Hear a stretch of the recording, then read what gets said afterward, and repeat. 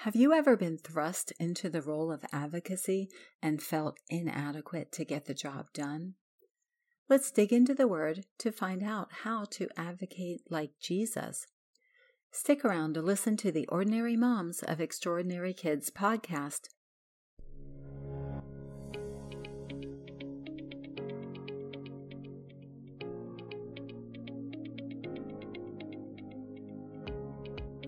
Parenting a child with special needs requires extraordinary courage, strength, and perseverance. But what if you feel you don't have all that it takes? What if you're just ordinary? Annie Yorty is mom to Alyssa, who has Down syndrome. She's trusting God to put the extra in her ordinary parenting. Each Monday, she invites ordinary moms to pause for encouragement straight from the Bible and offers practical application that addresses the unique concerns that come along with raising children with special needs. Today's Bible encouragement reveals Jesus shows us how to help those in need. Hello, and welcome to Ordinary Moms of Extraordinary Kids, where special needs moms find Bible encouragement. I'm your host, Annie Yorty, an ordinary mom who's right beside you in the trenches of the daily battle to mother your special needs child with grace and hope. Let's see what God has for us today. Our Bible encouragement comes from Philippians chapter 2, verses 4 through 9. I'm reading all scripture from the New Living Translation.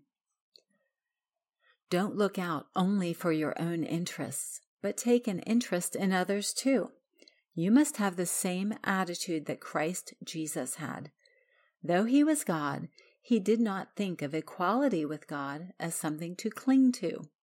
Instead, he gave up his divine privileges. He took the humble position of a slave and was born as a human being.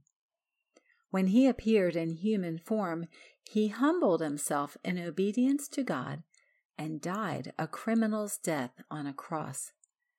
Therefore, God elevated him to the place of highest honor and gave him the name above all other names.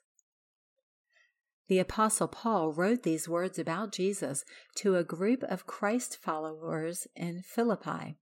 He himself languished in prison at the time of writing because he wouldn't stop preaching about Christ. In this letter, Paul teaches people to live in a way that imitates Christ. Paul tells us to look out for other people. Then he enumerates how Jesus put our interests ahead of his own well-deserved comfort and privileges. He demonstrated the heart of advocacy. In last week's podcast, we read from the Bible about how God advocates for us. God also gives us the same purpose. Christ-like advocacy is Paul's message to the Philippians and to us. I didn't know I had a knack for advocacy until God gave me a daughter with Down syndrome. Time and experience advocating for her needs have honed my skills. I'm sure you have already become an advocate for your children with special needs too.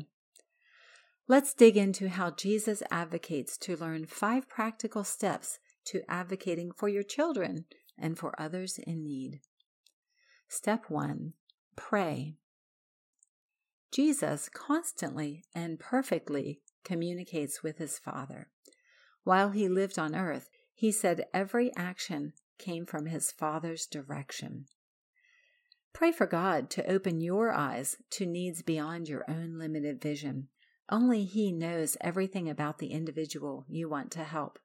Ask God to give you creativity and wisdom as you seek solutions to challenges. Keep praying through all the other steps. Prayer is the glue that holds your efforts together. Step 2. Identify the needs of the individual. Jesus divinely knew our needs before he stepped out of heaven to live on earth. We needed rescue from our sins. Since we're not God, we need to expend effort to identify needs. Never assume you know how to advocate for others until you understand them. Often this step of advocacy is as simple as asking. As moms, we usually have a good grasp of our kids' needs, but not always. Children with communication barriers can't always let us know what they want or need. Behaviors offer clues, but they can be misperceived. Often, people we seek to help may not know exactly what they need. In these cases, if there is a diagnosis, you may need to learn more about it from the internet or professionals. If you're patient and observant, you will discover both overt and deeper needs, which will help move you to the next step of advocating for others. As you pray, God's wisdom will guide your understanding. Step 3. Investigate possible resources. God knew only one solution could solve our troubles with sin. When sin entered the Garden of Eden with Adam and Eve, God singled out His only Son as the best resource to ultimately correct the problem. As advocates, we need to identify possible supports and solutions. Start by brainstorming a list of everything you think may help. Nothing is too outlandish for this list. Be sure to consider the following resources: family, friends, education, community or government, medical, social or recreational, emotional, and mental health resources. These ideas will be the springboard for research. Search the internet, make phone calls, and ask questions. As you dig into the details, you will eliminate some ideas. Others may emerge as viable possibilities. Step 4. Create a realistic plan. God created His plan to rescue humanity from sin thousands of years ago. When the time was right, He set His plan into motion. Jesus, Messiah, entered the world clothed in human flesh. He died on a cross. God raised Him from the dead. Then He assigned His followers the task of telling the rest of the world the good news of Jesus. He delegated some responsibility to us. When we identify needs and resources for an individual, we must mesh the two into a realistic, achievable advocacy plan. For each part of the plan, designate the person responsible for implementation, set a timetable for completion, and determine how to evaluate the outcome. If the needs are simple and/or temporary, you alone may be doing the advocacy. But remember, God offers us an important role despite our weaknesses. If an individual's needs are complex and ongoing, there may be more than one person on the advocacy team. In this case, it is helpful to assign a coordinator who monitors ongoing progress between the members of the team. Also, don't forget the individual, depending on capability, may be able to assume self-advocacy responsibility. Step 5. Access identified services and resources. Jesus faithfully followed the plan of His Father to bring us into a peaceful and love-filled relationship with Him. Though it cost Him everything, He never shrank away from the duty. We too must take the final step of advocacy and implement the plan. 3 attitudes should characterize our advocacy. Consistent. We pay attention to details, take notes, and follow up. Persistent. We focus on what we hope to achieve and release our inner bulldog, in love, of course. Resilient. The road to success is often paved with rejection. We must be willing to flex as necessary. Mama, what advocacy has God called you to take on?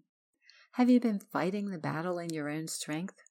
If so, meditate upon the example of Jesus, who fully relied on His Father to advocate for those He loved.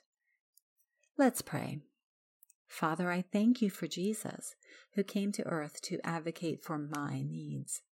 I feel privileged, yet a bit nervous, to take up the role as advocate for my kids and for others. Please help me to follow the example of Jesus and look out for the interests of others by relying on You. I pray in the strong name of Jesus. Amen.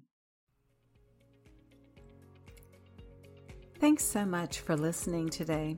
I pray you found encouragement for your spirit from God's Word. You can find links to resources and more encouragement in the show notes for this episode. Be sure to hit the subscribe button so you don't miss an episode of Ordinary Moms of Extraordinary Kids. I look forward to being with you again next week.